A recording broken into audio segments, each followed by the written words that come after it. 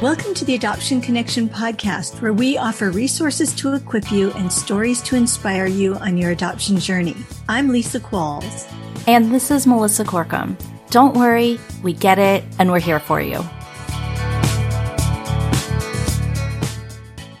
Hey friends, welcome to episode 164 of the Adoption Connection podcast.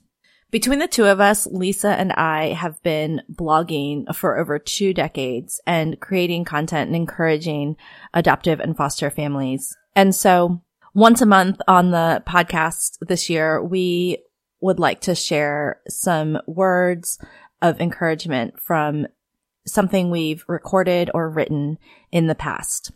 Today, I'm bringing you day 8, which is my contribution to the devotional that we edited in 2019 called Faith, Hope, and Connection.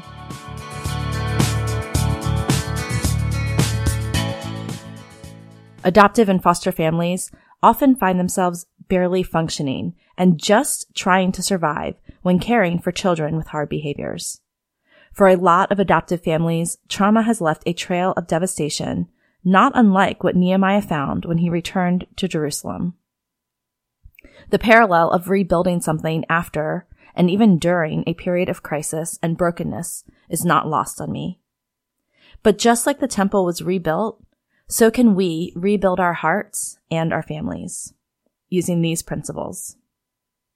Grieve. From Nehemiah chapter 1, verse 4.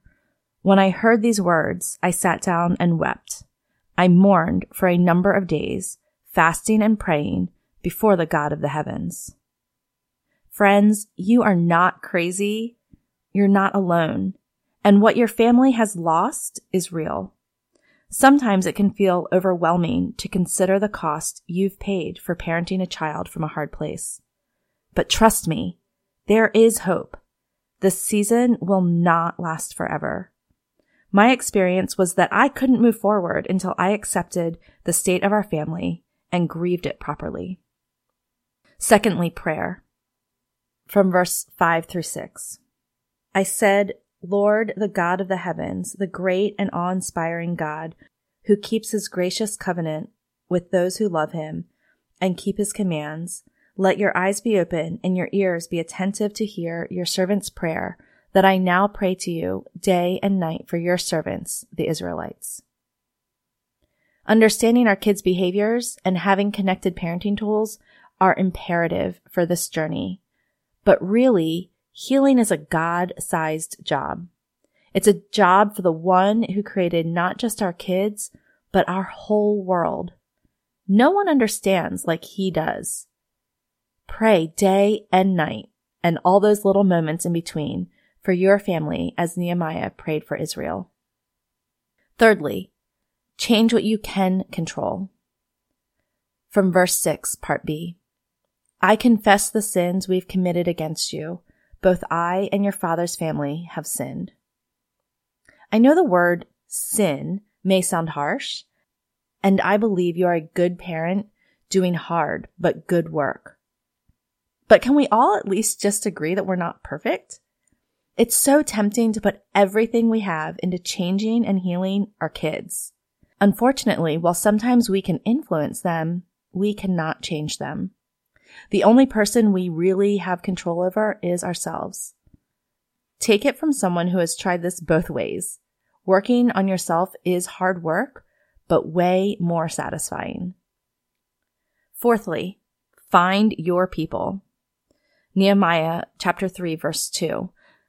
The men of Jericho built next to Eliashib, and next to them, Zachar, son of Imri, built. Throughout Nehemiah chapter 3, we read about all the people who helped rebuild each section of the wall. They are not always easy to find, but friends and professionals who are on your side make all the difference in the world. Fifthly, be persistent. From Nehemiah chapter 4, verses 1 and 6. When Sanballat heard that we were rebuilding the wall, he became furious. He mocked the Jews before his colleagues and the powerful men of Samaria. So we rebuilt the wall until the entire wall was joined together up to half its height, for the people had the will to keep working. Parenting kids from hard places is a marathon, not a sprint. Actually, it's like running a marathon into the wind. What you're doing is not easy. It is going to take grit and persistence. Be persistent in both prayer and action. Nehemiah continues in verse 9. So we prayed to our God and stationed a guard because of the mockers day and night. Next, stay singularly focused.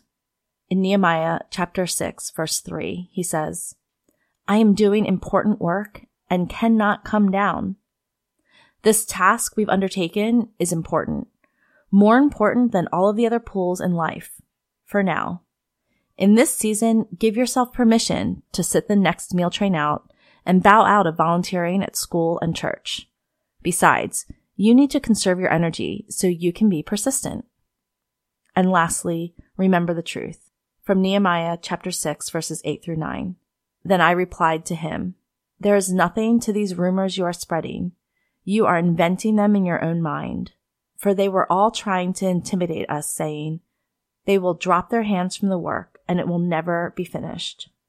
But now, my God, strengthen my hands. Whether it's your own doubts or external voices bouncing around in your head, remember these three truths. You are the parent your child needs. With God, healing is possible. And you can do this. Write the things you know to be true on index cards and place them in strategic places. Each time you see them, you will be reminded of the truth.